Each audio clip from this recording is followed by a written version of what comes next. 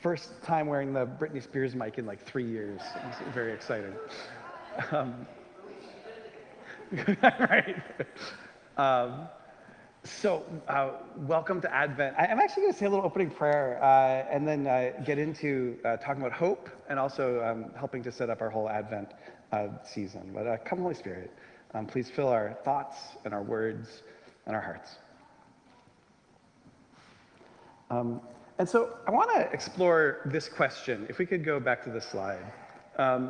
What is our hope when we hope in Jesus?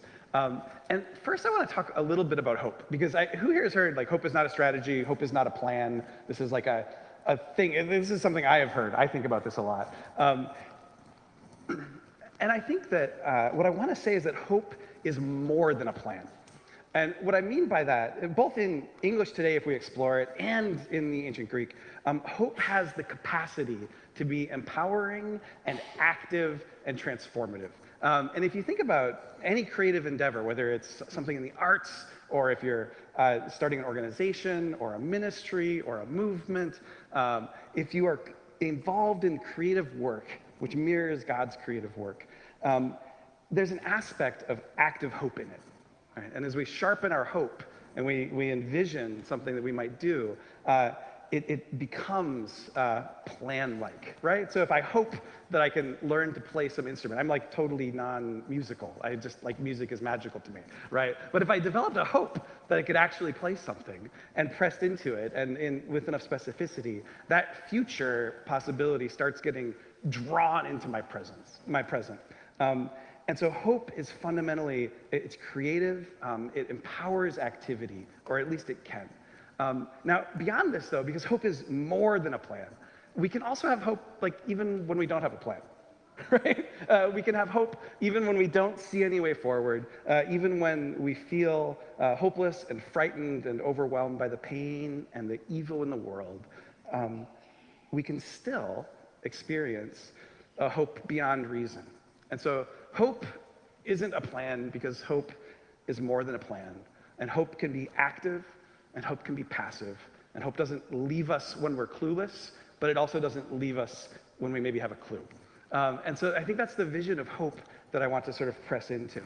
And the other concept here is hoping in Jesus. And I think there's a basic way we can hear that that's really good, which is my hope is not in torturing and killing people. There's a lot of people who put hope in that. They think that that will give them power and control and domination. To say, no, my hope is in Jesus. My hope is that there's another way that is actually better and more powerful and stronger. And that when I live my life in that way, that the way of Jesus is the way of the world as the world is becoming in God. That's a hope in Jesus. If I might put hope in my wealth and my money and my 401k, and I might say, this is what will protect me and keep me safe. But if I say, well, I mean, those things can be good if we do them in an appropriate way, but if our hope is ultimately in Jesus, who was a homeless peasant in Palestine, Syria, Palestine, we're saying, I actually trust that there's a different way that is more powerful and more enduring and better. And so that hope in Jesus, just in that basic sense, I think is already a beautiful and a transformative thing. But beyond this, and there's a bunch of scripture I'm going to get into here in a minute, but beyond this, it also captures this idea that if Jesus is the divine logos, meaning the divine word, in the context where the scriptures were written, what they were saying was that Jesus is the reason anything makes sense at all. And you don't have to be a Christian for that to be the case. The reason that we can discern that there are a row of chairs there, that we can look into a person's face and understand something, that the reason that anything makes any sense at all is Jesus. And what that means is that we are in Jesus anytime anything's making sense. This is part of why people say that all truth is God's truth. Anytime we're learning something about the world, whether through science or through scripture or through arts and through anything else, that we are learning some of God's truth. And so if we hope in Jesus, it means that we are standing in this created order that God has made and living in this transformative hope in an unfolding story and an unfolding work of creation that God is doing. And so I want to explore hope in Jesus as it relates to what we're hoping for as a church, which is that we can explore peace. And we hope that we can experience more of God's peace. And I'd like to connect this in your mind with a traditional Christian understanding of what it means to grow in faith and in our relationship with God. I'm going to lean into the tradition even more here because our Advent order is like not typical, and there's like so many ways that the church around the world does their Advent orders. I think when Paul in Galatians is talking about like not getting too hung up about calendars, I think he means we should be able to creatively engage and appreciate the calendars, that we're not strictly ruled by the fate of the stars, but that we're creative agents who get to play with this stuff. But so when we think about peace, I want to press into the work of God's reconciliation and the way that God makes peace with us through the life and death and resurrection of Jesus, the way the sacrifice of Jesus makes peace with us in God. So I'd like you to connect peace and the work of reconciliation and the work of, now here's the classic word for it, it's super ugly, purgation. Right? And so, in English, purgation makes me think of vomiting, right? So we won't use a bunch of purgation. I'll say reconciliation. But what that means is letting go of sin and letting go of sinful and harmful attachments in our lives. And it's not a one-time thing. It's that we have an opportunity to keep learning and growing and letting go of those things throughout our whole life. And then with joy, I'd invite you to connect it with the concept of illumination. So when we get freed up from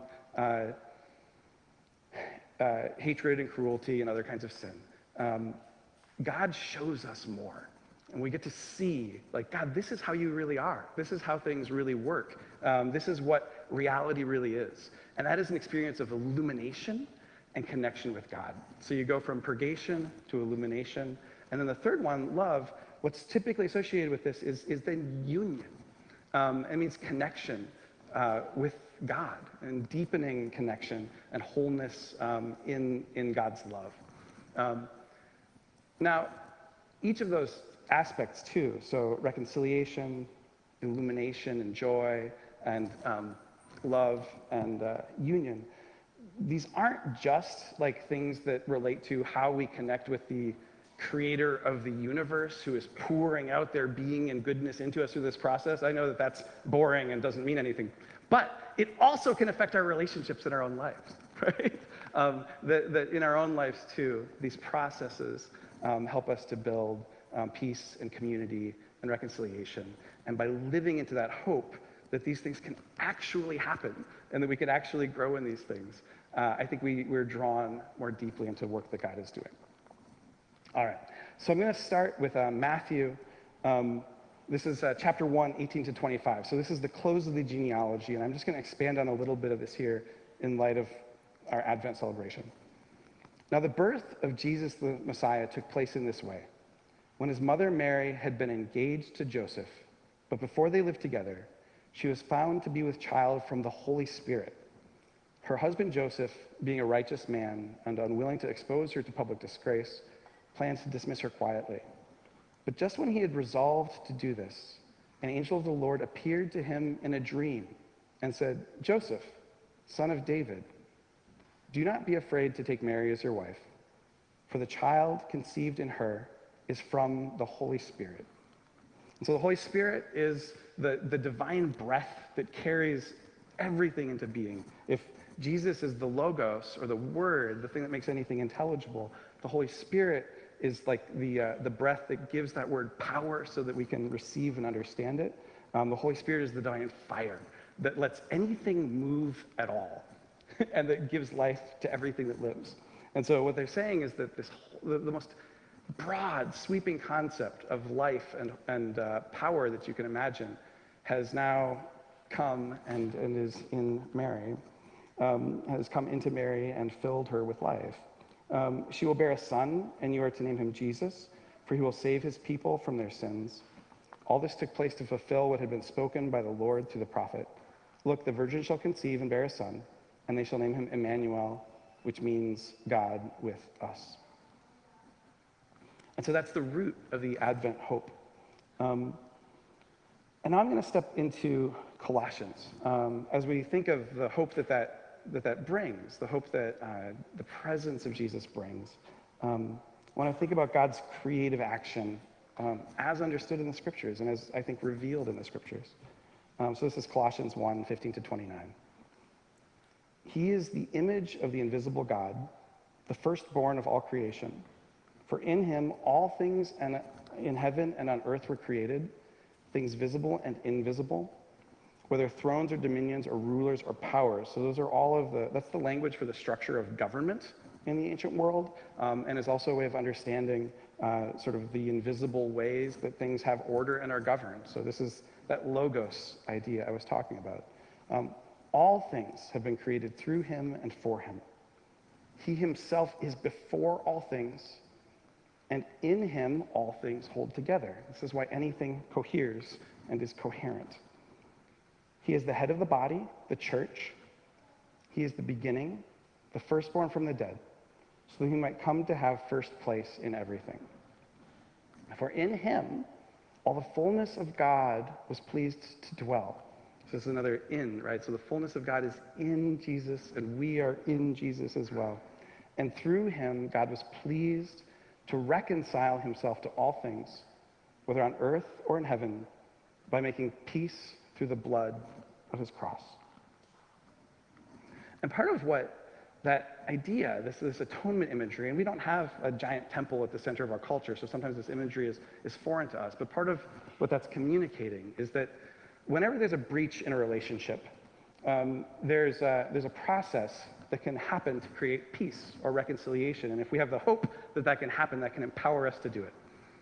Part of that process is the person who has wronged, and often we've both wronged each other, not with God. God hasn't wronged us, but in our own interpersonal relationships, people often mutually wrong each other. But so the party who has done the wrong needs to purge or repent. They take the plank out of their eye, right? They fix what's wrong.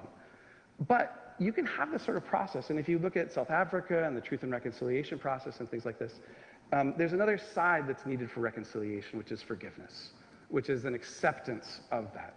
And we aren't God, right? And in the Truth and Reconciliation process in South Africa, there were people who did terrible wrongs, who apologized and weren't forgiven. And I can only have enormous grace for people who have been brutalized by a terrible system of oppression and haven't forgiven them. All right, this is no judgment on people who aren't able to do that. But what the atonement means, and what the sacrifice of Jesus means, and what the blood of Jesus speaks, is that God has forgiven, and God carries out the other side of that work of reconciliation. And part of what that means is that we can be reconciled to God in this life, even when we're not able to be reconciled to people in this life. And if we really think this is how things work, if we really think this is like the fundamental story, the true, real story that God is telling in creation, then we can be agents of peace and transformation. If we can even muster a little hope, like what if things are that way? Just a little hope that things might be that way can draw us into this work of correction and transformation that brings justice. So I love that piece of Colossians. I would just share too, one other piece of this. There's so much goodness in this passage. One other piece of this, so if you think of any creative act, you think of telling a story or making a piece of art, for the person who's making it, it also starts invisible, right? You'll have some vision about something you want to have. You want some beautiful music to be heard. And by invisible, I mean it's not experienced by anyone else. But the hope that that piece of creative action can happen is what then drives things to move from being invisible to being visible. So then one other piece of this piece of Colossians, verse 27. To them, God chose to make known how great among the Gentiles are the riches of the glory of this mystery, which is Christ in you, the hope of glory. It is he whom we proclaim, warning everyone. And part of what you warn people about is that the way of death and the way of torture and the way of cruelty is ultimately self-destroying. And that's good news. It's hard news, but it's good news. Warning everyone and teaching everyone in all wisdom, so that we may present everyone mature in Christ. For this I toil and struggle with all the energy that he powerfully inspires, that he breathes within me. And so when we are hoping in Christ, one of the things we hope for is that work of reconciliation to break out in our own lives. All right, I want to talk about joy a little bit now too, and what it means to hope for joy. And Katie shared this with me, and I just thought it was so perfect. The word hope isn't in here, but I think it shows the power and the transformative power of an act of hope. Therefore, since we are surrounded by so great a cloud of witnesses, let us also lay aside every weight and the sin that clings so closely. So it's purgation and the work of reconciliation, bringing peace. And let us run with perseverance the race that is set before us. Hope can inspire and drive action. Looking to Jesus, the originator and perfecter of our faith. So this is also like creative language, right? If you originate something, you create something, and you move it into its completed form, which is what perfection is about. So we can trust that if God really is who God says God is, then the God whose creative work we're swept up in the story of Jesus will come to its completion in time. Who, and here's the joy part, who for the sake of the joy that was set before him endured the cross, disregarding its shame, and has taken his seat at the right hand of the throne of God. And so there's so much meaning in the cross. We talked about some of the atonement meanings associated with the cross. This is some of the victorious meaning associated with the cross. And the idea that the Roman Empire and all of the empires and all the cruelty in the world can do anything at once. It can't defeat Jesus, and it can't defeat the people who are in Jesus. Because even its tools of shame and humiliation and mockery and slander, which we have so much of in our culture, those tools are flipped around. They get jujitsu'd over, right? And they get turned to glory. And that you just imagine Jesus here with his hope, which isn't just a vain hope, hope that's specific enough to be a plan, too. This hope that he could face all of that, and that for all time, for the entire lifetime of this universe, for the entire lifetime of this cosmos, people would look to that, and they would see that death does not have the final word, that cruelty doesn't have the final word, that slander and deception and lies don't have the final word, and that people would gather and have feasts and celebrate all over the world, forever and ever, as long as there was a world, and celebrate his victory. And to be able to see, to have that level of hope, to see through even that. And for that hope to be grounded in something true enough that we would be standing here 2,000 years later, that produces joy in me, and that produces a feeling of illumination. Like, wait a second. There's something broken about our world. There's something that doesn't make sense for all the things that do make sense. But if that's true, then I think everything can fundamentally make sense. One other play here that I think is really fun. So the joy in Aramaic, which is probably the language Jesus spoke, there's wordplay between that and a feast. And so if you think of communion and you think of the feast of the new heavens and the new earth, that's also a joy. And I love that the kids, I prompted them a little bit, but I love that the kids thought about the joy of sharing a meal with the family. And I think that that's at the very heart of joy. So one last little verse on love and joy together. And so this is our other hope as we sort of round the bend through reconciliation, joy, and illumination, and into the love and the union with God that is sort of the ultimate celebration of Christmas. I want to share this to sort of stir up hope in all of that too. John 15, 9-15. As the Father has loved me, so I have loved you. Abide in my love. If you keep my commandments, you will abide in my love. By the way, the core of his commandments is love each other, right? Just as I have kept my Father's commandments and abide in his love. So this is the deepest sort of union of the Trinity that's in view here. This is Jesus, the Son, uniting with us to carry us even beyond all of our thoughts and perceptions, even farther into the completely mysterious and transcendent God. Just as I have kept my Father's commandments and abide in his love. I have said these things to you so that my joy may be in you and that your joy may be complete. Think of hearing it this way too. I have said these things so that my feast, my communion feast, my Eucharist feast can be in you, which we're going to take. We're going to eat it soon.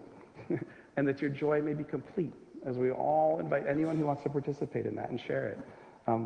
That there is this joy that transcends sorrow. There is this connection that is greater than death.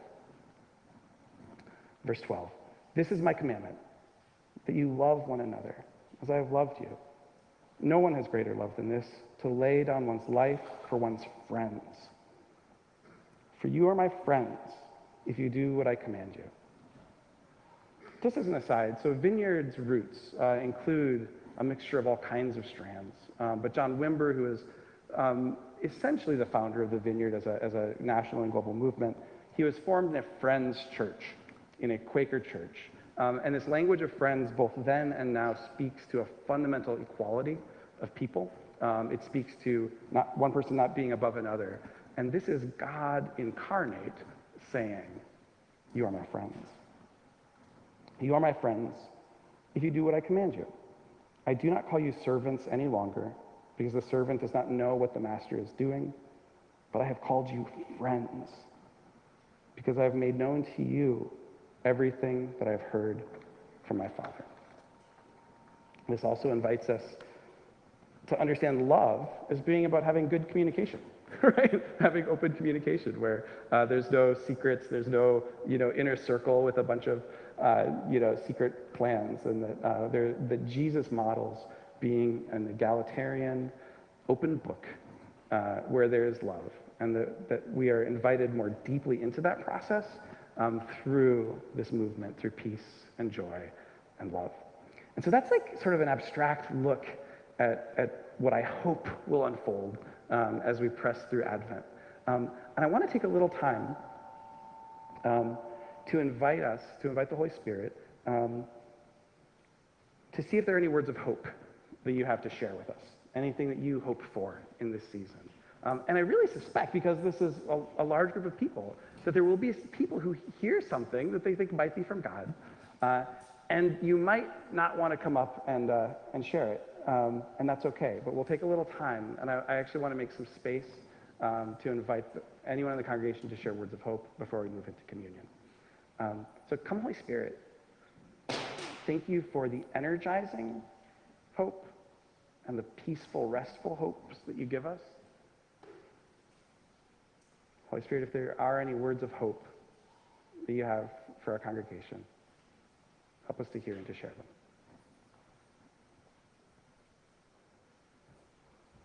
I'll give it a minute of silence, and then we can invite anybody up.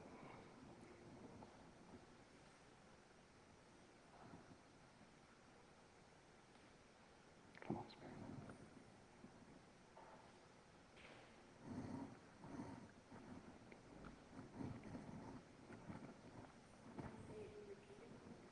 Sure. So I asked for prayer about 4 weeks ago for reconciliation with my siblings. Yeah.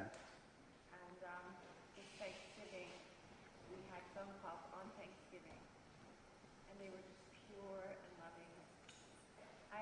I'm Kimberly. I asked prayer from the prayer team about 6 weeks ago for reconciliation with my siblings, which we had lost during my parents' death. Yeah. And 4 years ago, and it's been restored. So my hope, what I'm sharing is experience, strength, and hope for prayer, answered prayer. That's awesome. Thank you, Kimberly.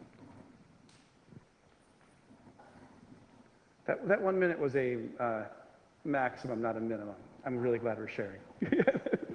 Yeah. Yes, Amy. Yeah, go ahead, Colin.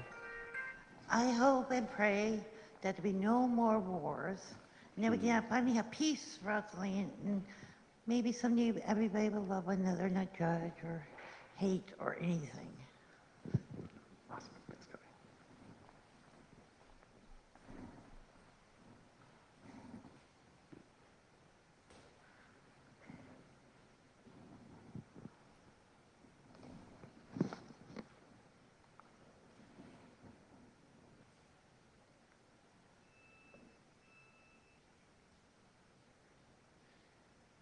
We have space for maybe one or two more. Yeah, Cindy.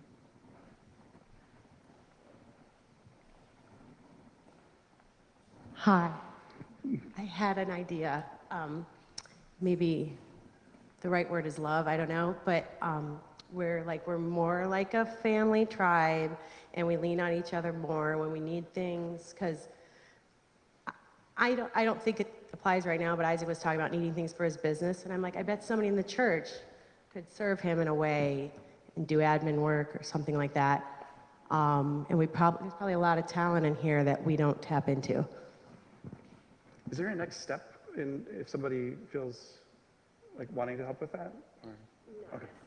You can, No next step that I know of. That's his place. I was Okay. just thinking, or for me, or whatever. You know, anybody. I was just sorry to use you as an example, Isaac. I'll use myself. that's great. But Yeah. okay. Thank you, Cindy. Yeah, you can reach out to me. Yes, reach out to Cindy if that sort of hits you. Yes. I have stuff for my business I could use help with, like admin-wise. So Yeah. Cindy does creative work in real estate. All kinds of creativity is involved in that, and that you have hope for that, and that you have hope for help with that, I think is beautiful. Yep. All right. Anyone else? All right. Yeah. I guess, do I have to spell it? Yeah, however you want to do it. Yeah. Just while, and Dan, while you're talking, when you were talking about if I have faith for this, and I just feel like we should pray for people that don't have faith and don't have hope. And then I really love the line of that song that we were singing about being dressed in Jesus' righteousness alone, that I feel like it's something that we need to kind of constantly remind ourselves that our righteousness comes from Jesus alone, and that it's not from how we look or what we achieve or the things we own or how talented we are or any of that, but that it just comes from Jesus. So, sorry. Thank you. That's awesome.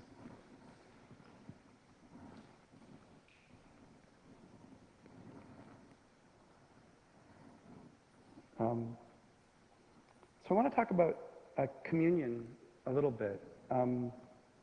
I was raised Catholic, and years ago at Central Vineyard, it was probably a decade ago now, Jared Boyd was here. He's a dear friend. He runs the Franklinton Abbey.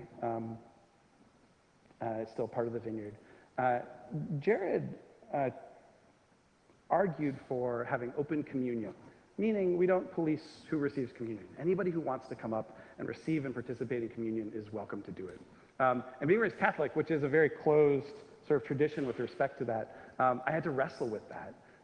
And I wrestled with the scripture, especially 1 Corinthians 11, where it gets cited a lot, saying if you receive this in an unworthy manner, you will basically bring death on your community. Right? That gets cited a lot. But if you read the broader passage, the whole source of unworthiness is that the rich in the community are eating a giant feast sort of connected to it and not letting other people participate.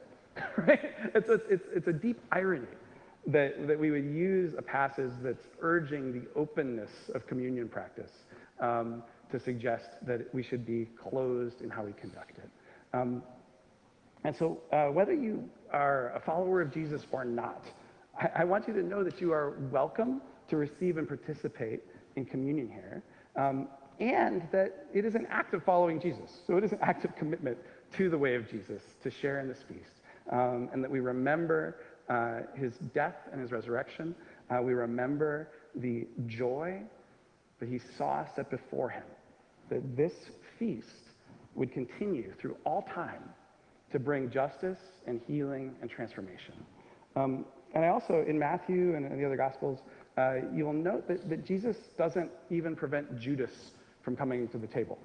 Now, it doesn't end well for Judas afterwards. So, but part of the meaning I make of that is that all of us, every week, every day in some way, we betray God who is love. We don't fully live out what God has for us, and God has so much grace and forgiveness, and that this is part of God's atoning work reconciling that. And so if you do feel like there is a Judas in your heart, if there are parts of you that have betrayed Jesus, know that you can bring that part of you to communion and let that part of you die. and enter into a process of becoming more and more true to the love of God and to the way of faith and the love of God. So let's light the candle. Kelly, could you light the Advent candle for me? I've got a match here. And if the band could come up, there's, and if the band could, I've got matches if you want. Are you sure? Okay. They are eco-friendly matches. I want you to know they're from sustainably harvested forest. But, all right.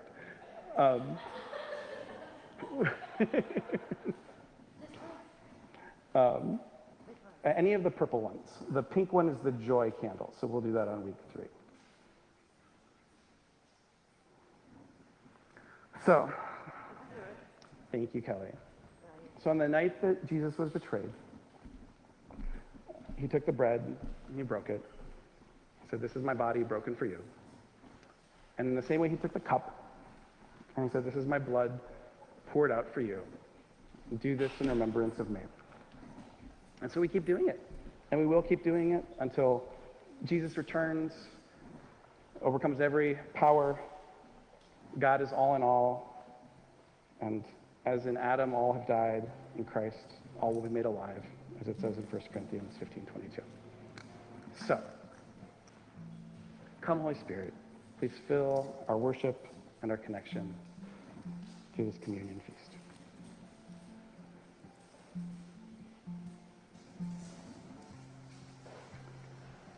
And as a continuing act of worship, as a part of our communion service, if the prayer team could come up, if anyone would like to receive prayer, you're also welcome to receive prayer.